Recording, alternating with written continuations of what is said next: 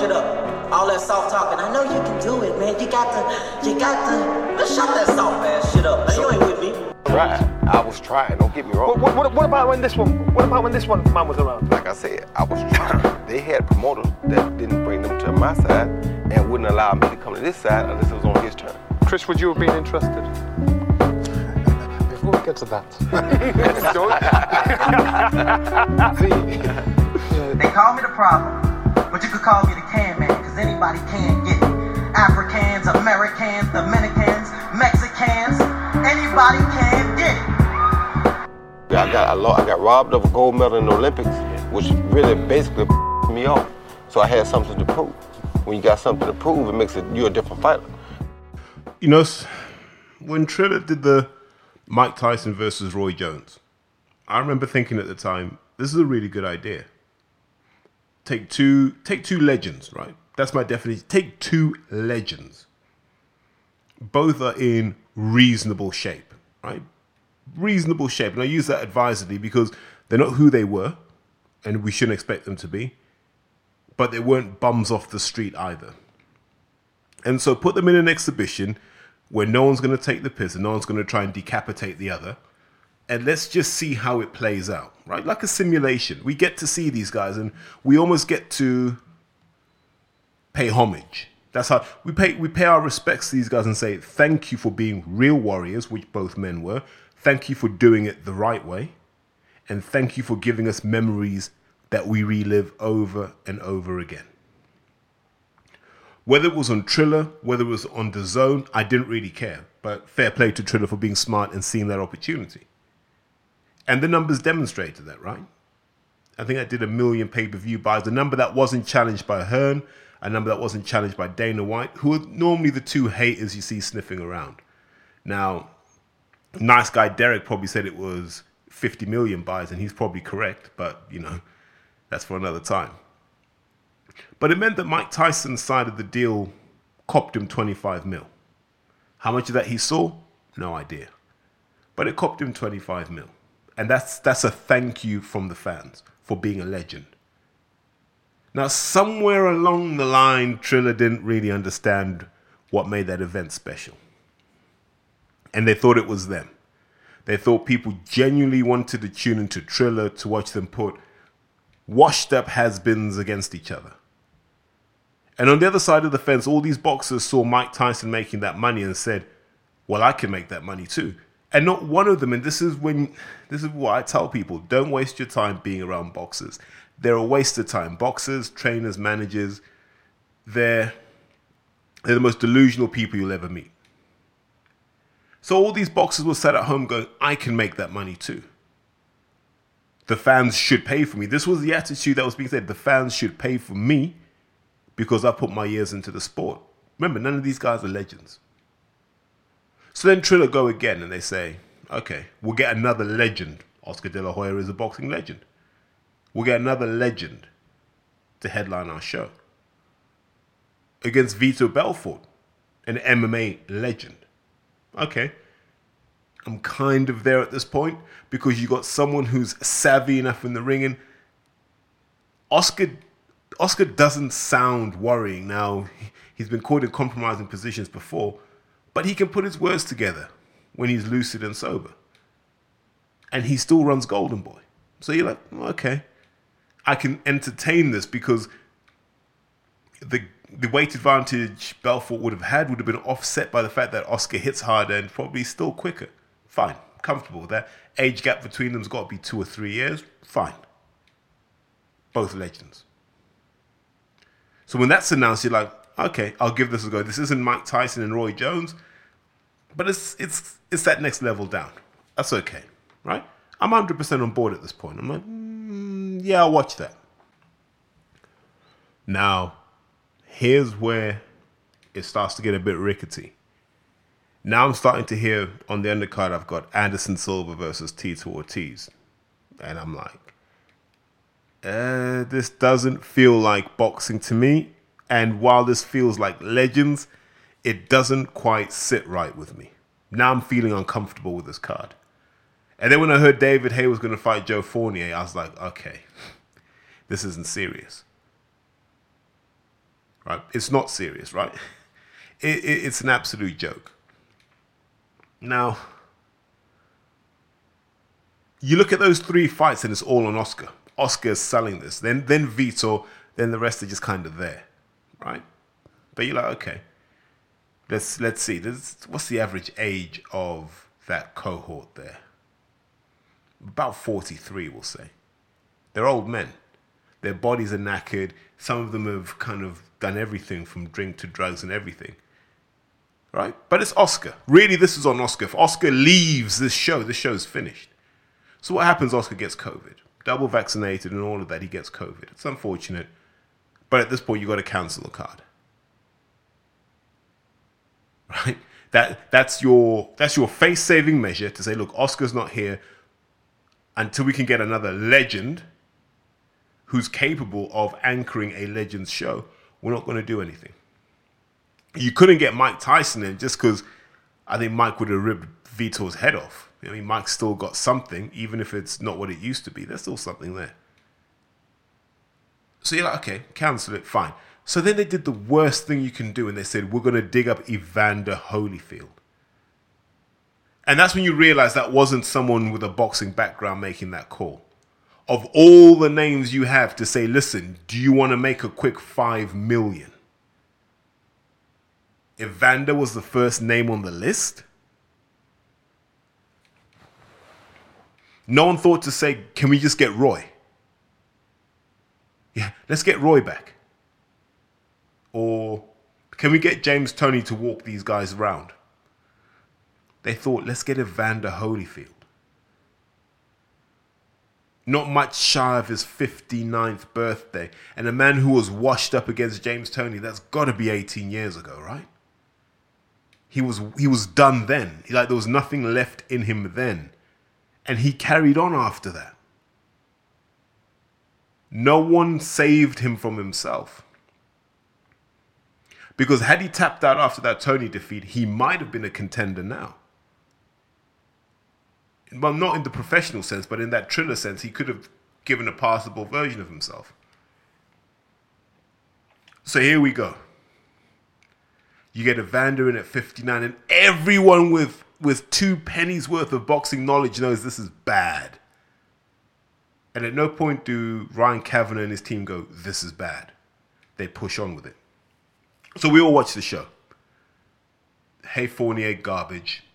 Anderson Silva versus Tito Ortiz went exactly how it was going to go. The first meaningful punch on Tito Ortiz, and he was out. And there's a reminder for all of you guys. Like if you're there being intimidated by the old guy in the pub who had a reputation from 1993, just put one on his chin. Because your punch resistance goes with age. I promise you, it's not a good look. It's not a good look. And so you got a 59-year-old man. I don't care what you inject him with. I don't care what you could have put formaldehyde in that guy. He still looked 59. And in the build-up, you're seeing him warming up and hitting stuff, and you're like, oh my God, this is bad. And we all know Vitor Belfort's back to TRT Vitor, so he's going to be on his, carefully curated blend of nuts, berries, and juices. Do you know what I mean? So you're looking at a car crash in that fight. So you got 3 fights, right? The John O'Carroll one I don't really refer to just because I don't understand why we still have to care, if I'm being honest with you, because I really don't. He's got to feed his family and stuff, fine, but he could do that scaffolding as far as I'm concerned. So the Hey Fournier fight is a joke. It's an absolute joke and a disgrace to the sport. Anderson Silva versus Tito Ortiz is a car crash, and Vitor Belfort versus Evander Holyfield is a car crash. Now, as fans, we were livid because, we were cheated. The only thing that softened the pain was the chance of hearing a boxing event turned into a political rally by Donald Trump.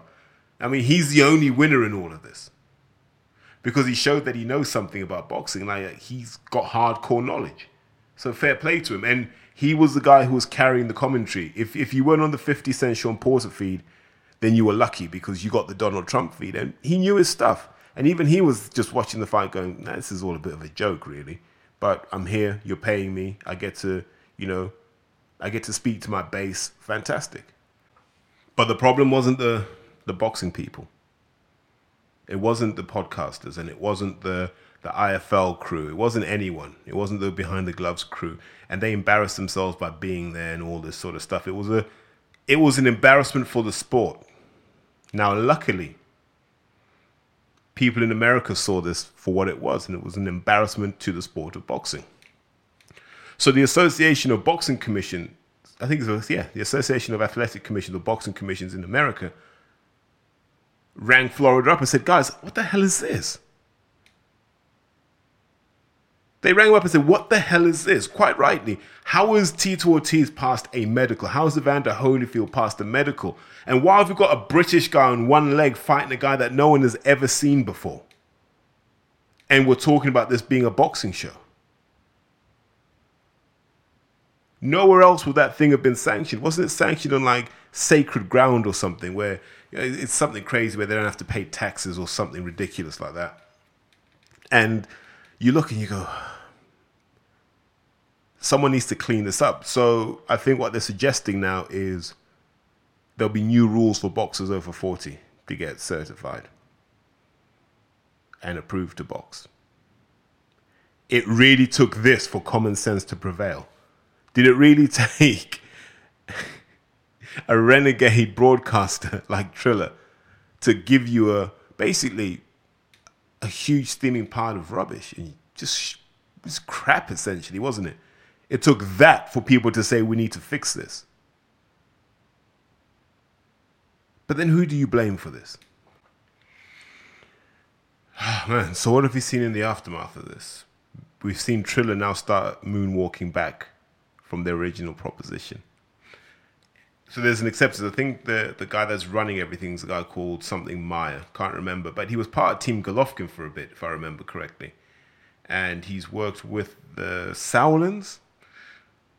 And so he knows boxing. But what they realize now is this is damaging the brand. So they can't do this again. So all those guys that thought they were going to get a Triller payday, they won't get one because guys like David Haye took the piss. Evander Holyfield took the piss. Tito Ortiz took the piss. And someone has to pay for that. And it's going to be all the people who probably could have been passable at that. You know, could Clinton Woods have done it? Probably. Give him the right opponent? Yeah. Could Carl Froch have done it? Absolutely. Him and Kessler could have done a Triller fight. Do you see what I mean? There were opportunities there for people who had kept themselves in good nick. But the clowns ruined it. As always, it's always the clowns that ruin it. And so now the view of Triller is we can't be doing these exhibition fights anymore. We've got to now become more focused on professional boxing. We can't have these exhibition type fights because you have to ask yourself, was the fact that Tyson did 1 million pay-per-views down to Triller? Was it down to Mike and Roy? Was it down to just people being bored and going, in a pandemic, this is probably the best entertainment we're going to get? And then the elephant in the room. Did we go back to Roy and Mike because there's nothing in boxing now that gets us excited? You know, DAZN seem to have played their hand and this is what we're going to get. Mikey Garcia versus God knows who. Dillian White versus Otto Wallin, which we'll talk about later. And what's the last one? Chisora Parker 2. Chisora Parker 2 could be on Triller. It's a Triller standard fight. It's not an amazing fight. And it's clearly not pay-per-view. So how much money are these guys actually going to get? But that's the problem. The problem you have is the product is so watered down. It's stepped on weed. It's stepped on, defecated on weed. That they want you to smoke. And you're like, nah, I'm not going to do that. I'm going to go and find that old stash I had from 3 years ago because it's still more potent than the rubbish you're giving me. And that's how boxing fans are at the moment.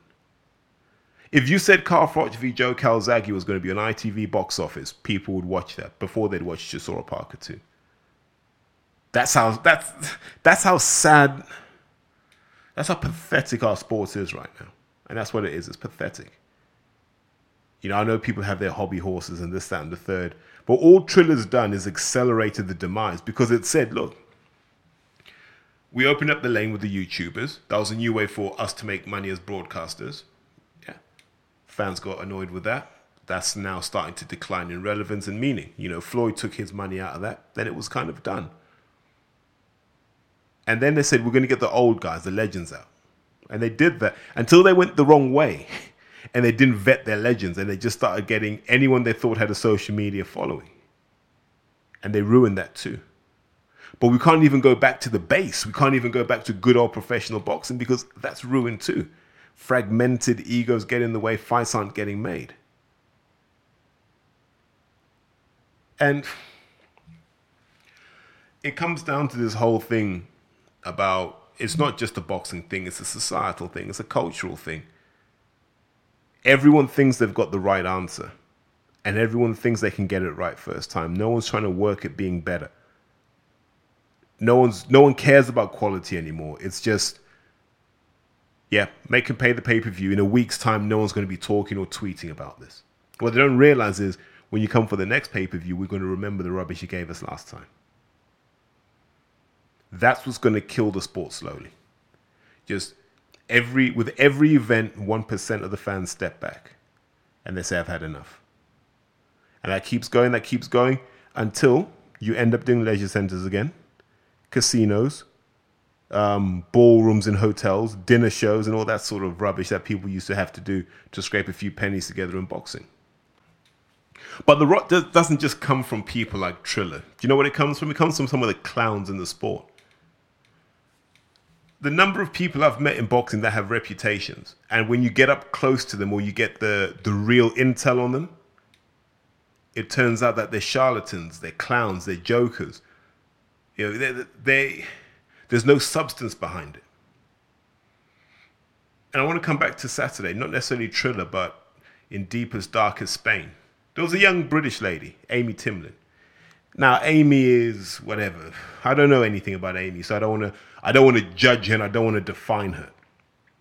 What I know for certain is she's a young woman that's enthusiastic about boxing, which is a big tick for me. Thank goodness. Thank goodness for that. That puts a smile on my face. Okay? She's enthusiastic, but you watch her work and you realize she's green. And she knows that herself. Boxing's not something you master quickly, right? I don't care how good you look on Instagram. I don't care how good you look on the pads. I don't care what videos you put of yourself on there. Learning to box is like, it's like trying to be Michelangelo with a bucket full of Crayola crayons. Like, there's levels. You can't just show up and do it. So she fights, I can't even remember who the Spanish lady was. You know, Spanish lady's got home advantage. They're fighting for, I think it was a European title.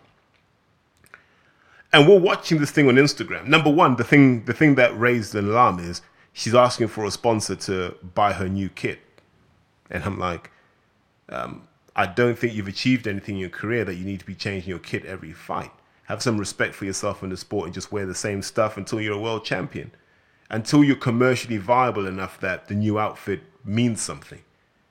Right now, you're doing something because other people do it. I think all prospects who buy new kit and do this and do that are idiots. They're stupid. Because that's not investing in your brand. That's not investing in you. A pair of shorts doesn't bring you money back. Do you see what I mean? Good quality video content might, yeah. A pair of shorts won't. So why were you doing that? And then I saw some of the training when they were out in Spain. Another red flag to me. You got a training camp in Spain. Who's paying for this? It can't be coming out your purse. Well, I hope it's not coming out your purse because you're a 21-year-old who needs to start saving. I don't know who a trainer was. I think it's Kieran Farrell. The guy can't do pads. It looked like Stevie Wonder was on the pads. Well, I'll rephrase it. It looked like Evander Holyfield was doing the pads for her. It was slow. It was uncoordinated. There was no correction. There was no emphasis on footwork. It was terrible. It was everything that was wrong with boxing before, and it's everything that's wrong with boxing now. So this Kieran Farrell guy is terrible. He's terrible. And then I'm seeing the pictures, and there's like 5 or 6 people in the entourage.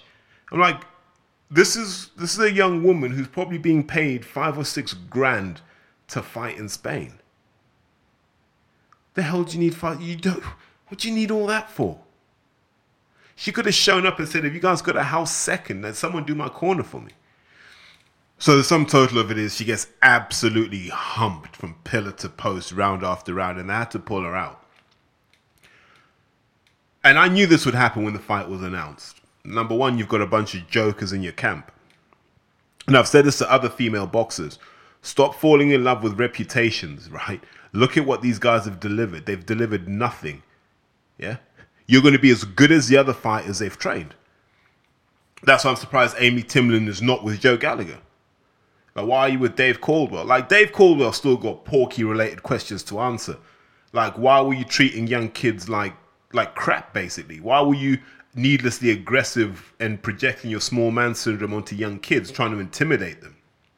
You know, why were you sleeping with, someone's wife who helped you out when you were on your knees? Dave Caldwell has a lot to answer for, but boxing won't ask these questions because fans don't care. They just love to hate.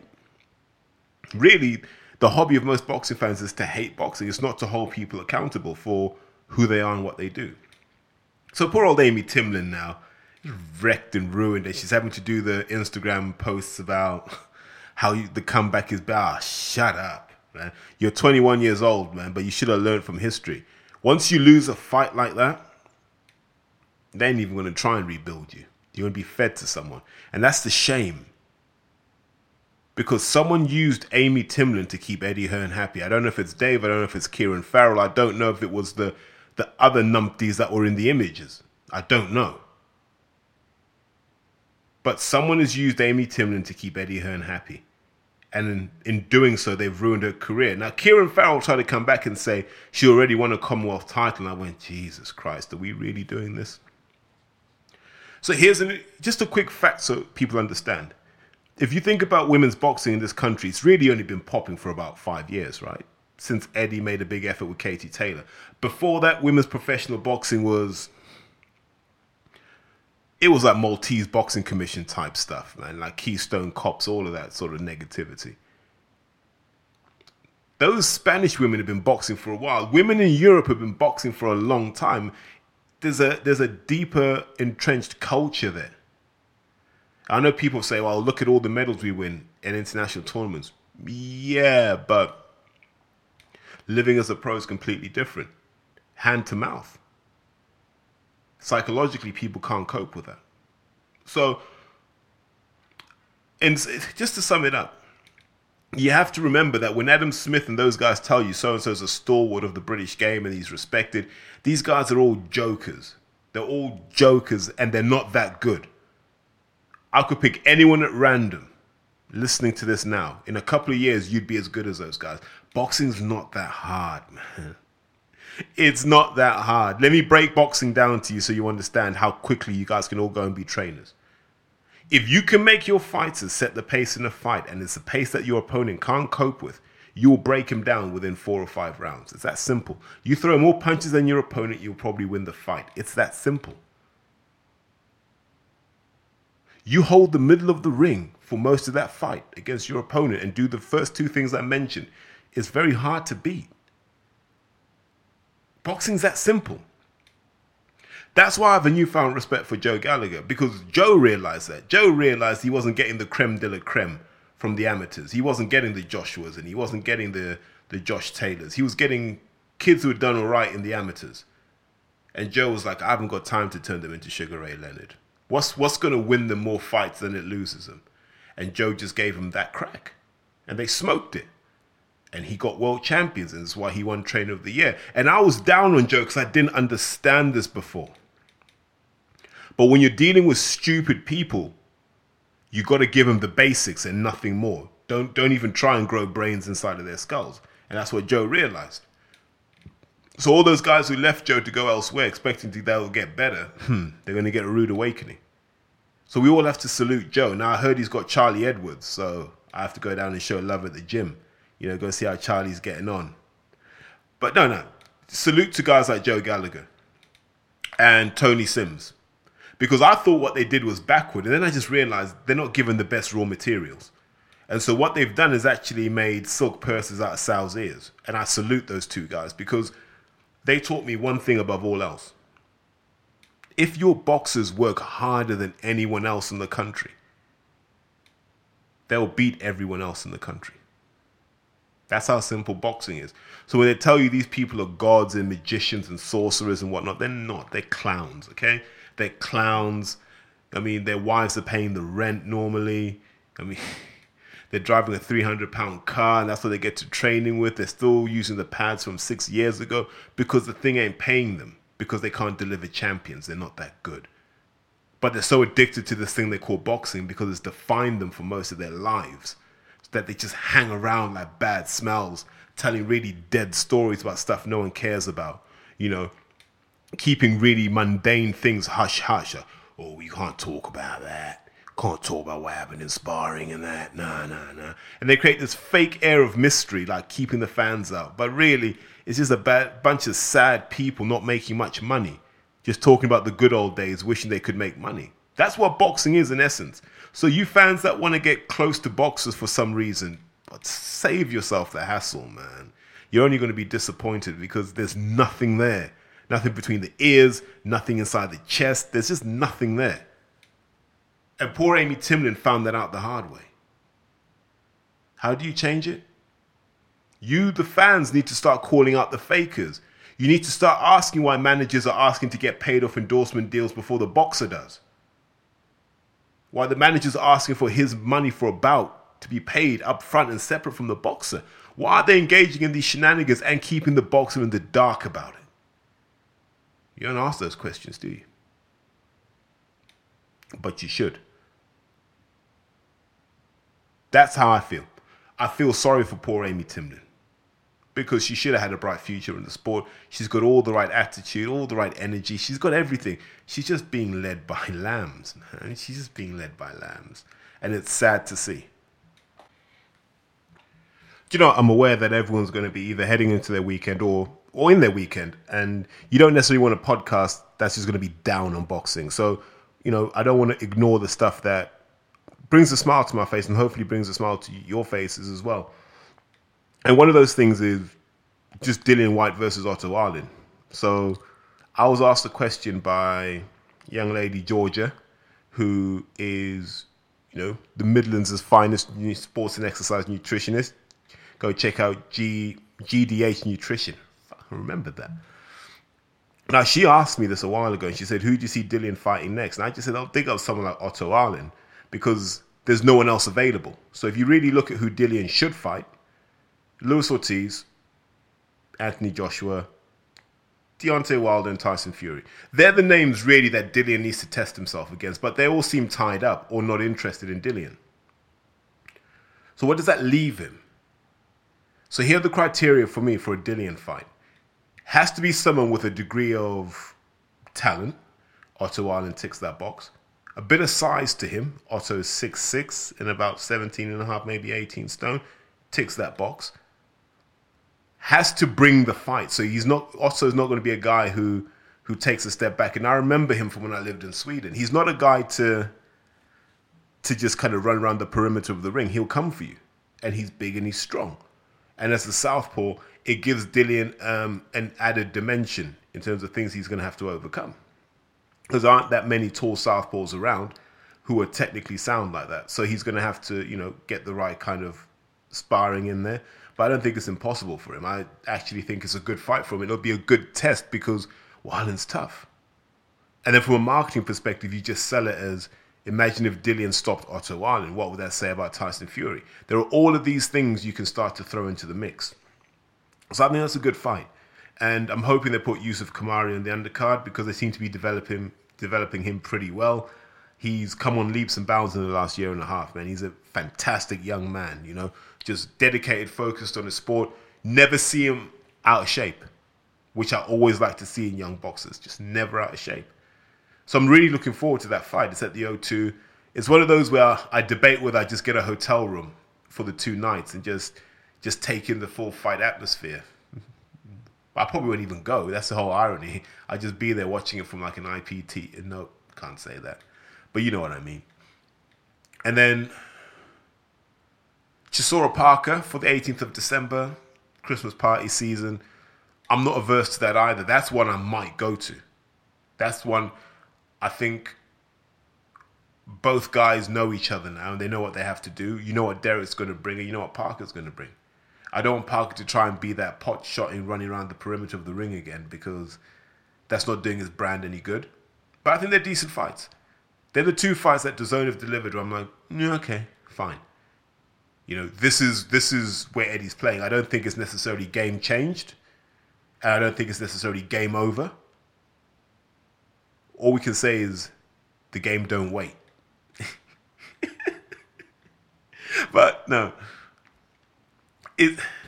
I feel for Eddie because I'm like, he can't even play his best hand. He leaves Sky and it's all much of a muchness. These are all fights he would have done on Sky anyway.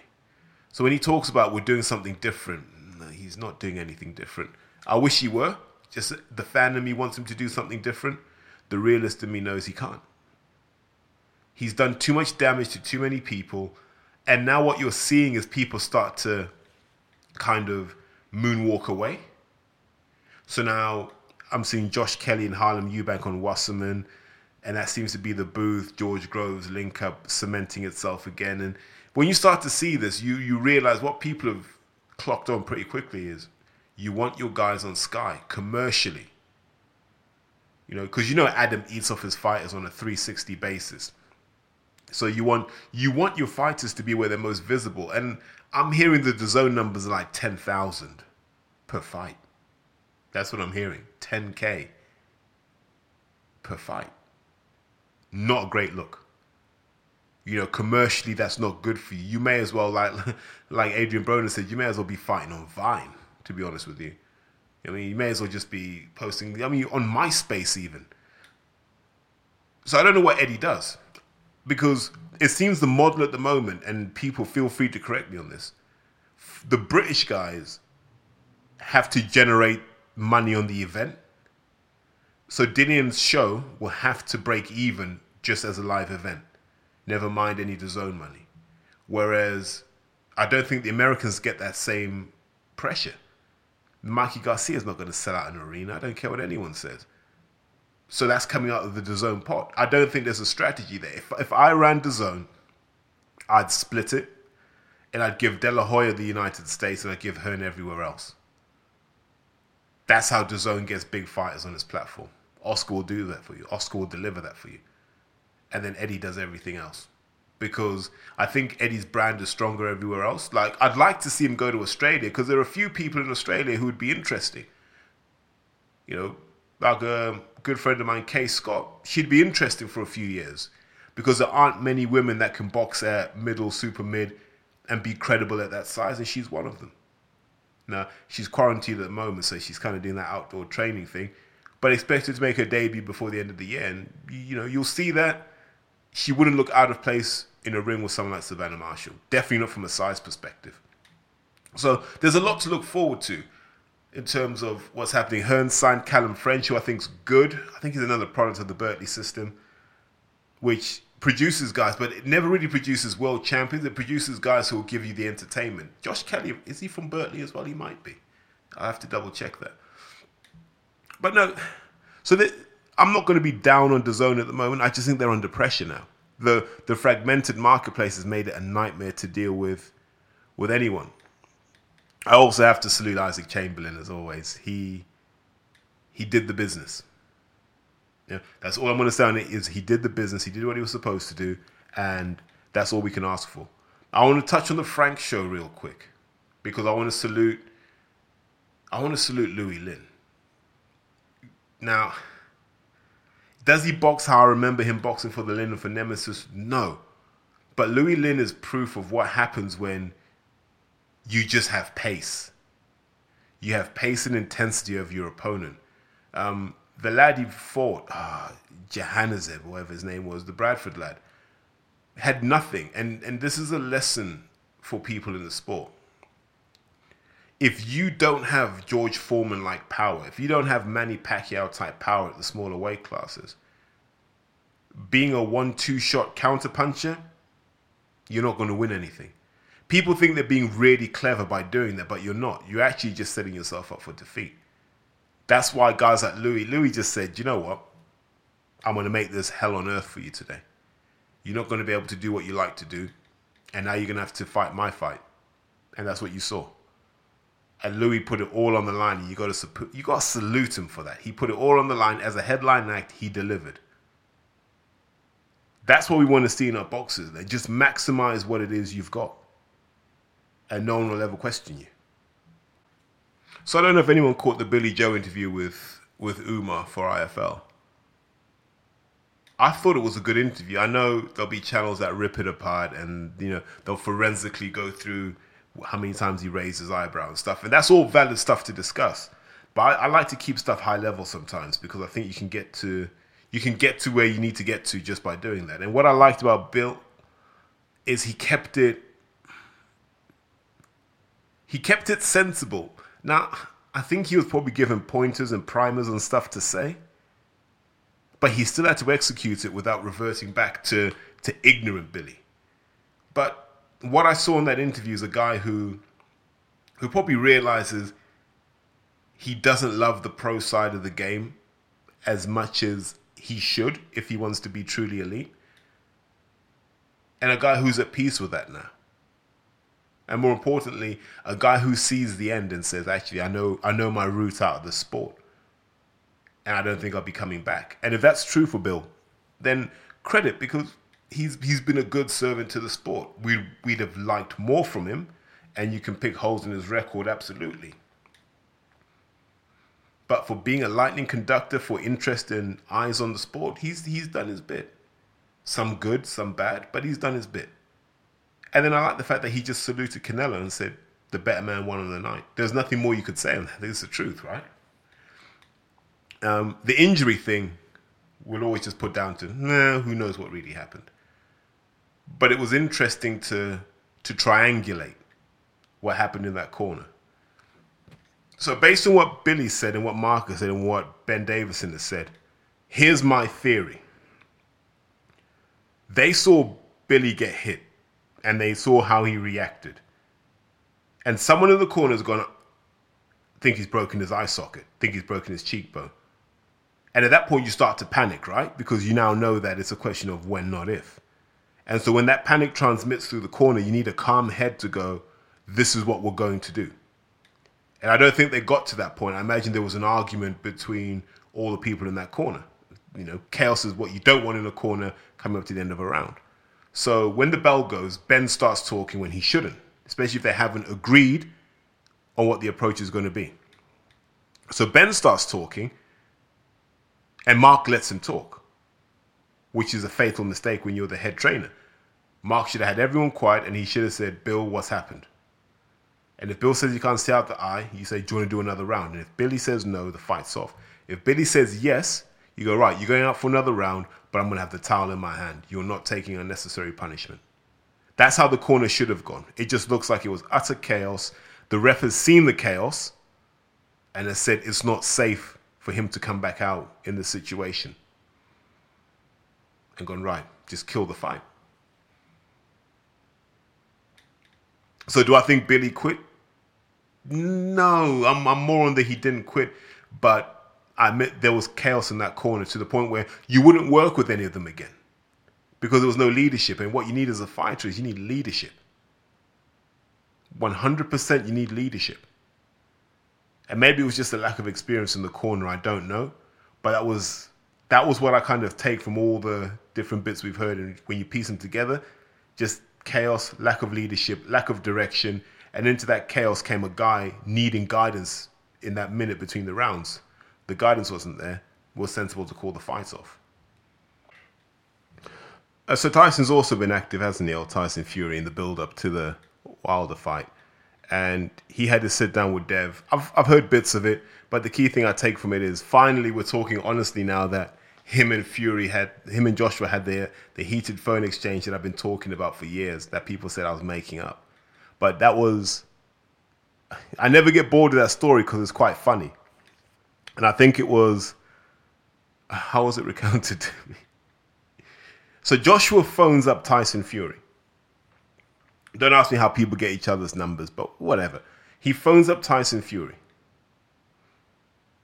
And Fury's like, who is this? And Joshua's like, It's the weightlifter. Trying to be funny.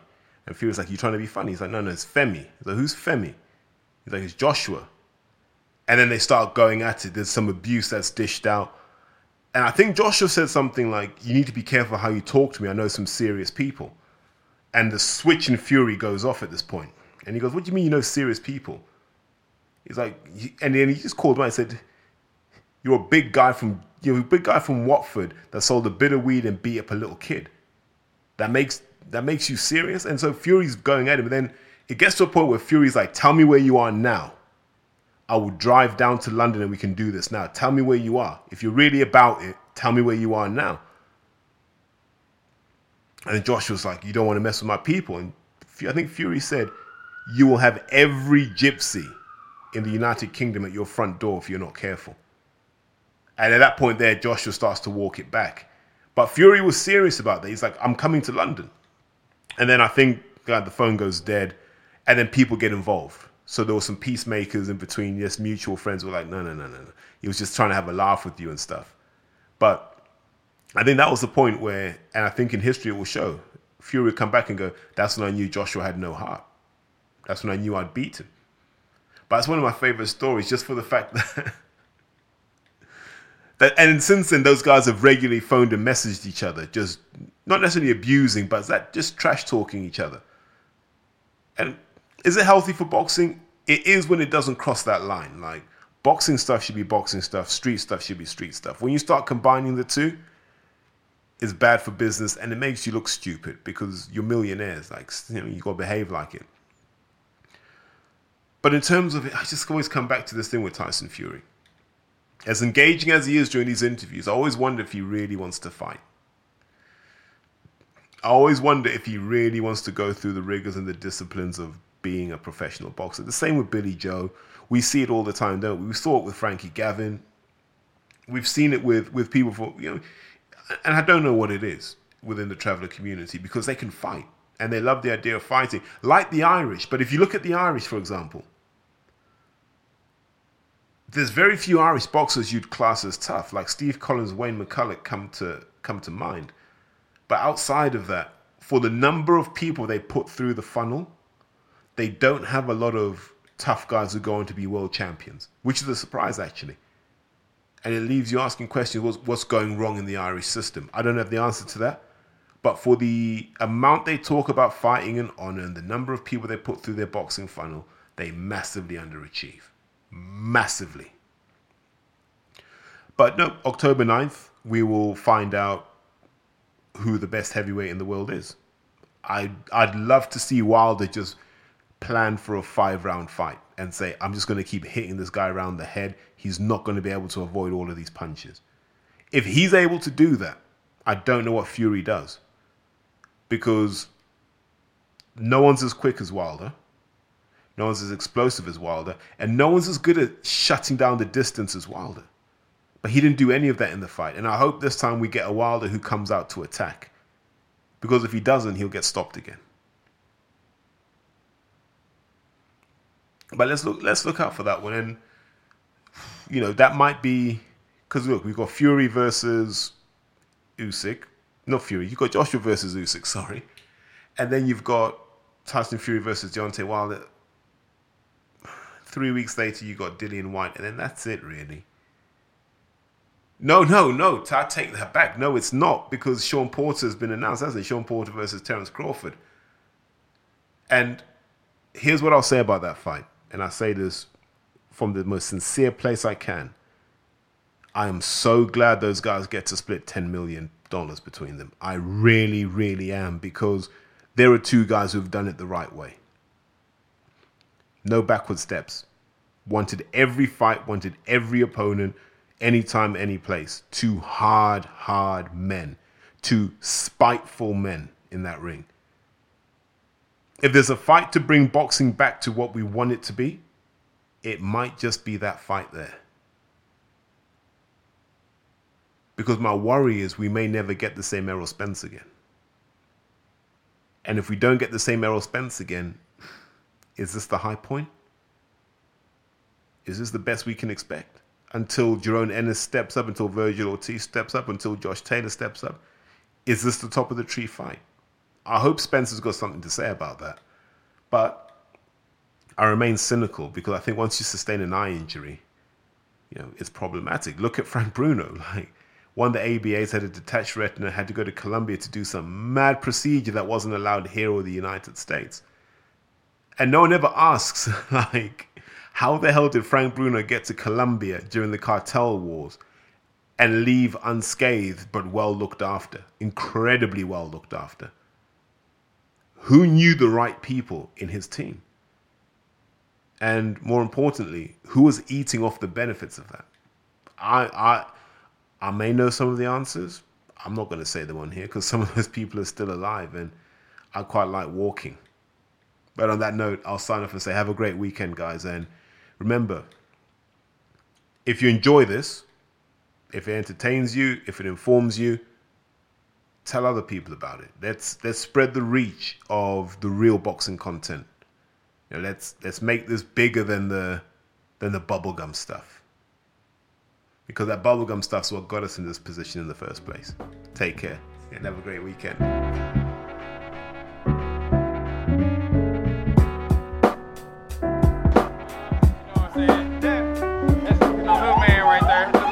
There, you know what I'm saying? Terrence, will you guys have a fight? Yeah, we'll fight. Too small. You with Earl? You know how much I weigh. Fat, nigga, that's what you is. I'm not fat. Fat. I'm not fat, muscle. That's fat. It don't matter. Grab it again, son. Grab it again. How I look at the weigh-in, though? Grab it again. How I look at the weigh-in? We talking about now. How I look at the weigh-in, but you talking about how big you is. It's fat. But how I look at the weigh-in? Grab that. How I look at the weigh-in? Yeah. I guarantee I'm gonna crush you. Grab that. All right, let me ask you a question. Grab that.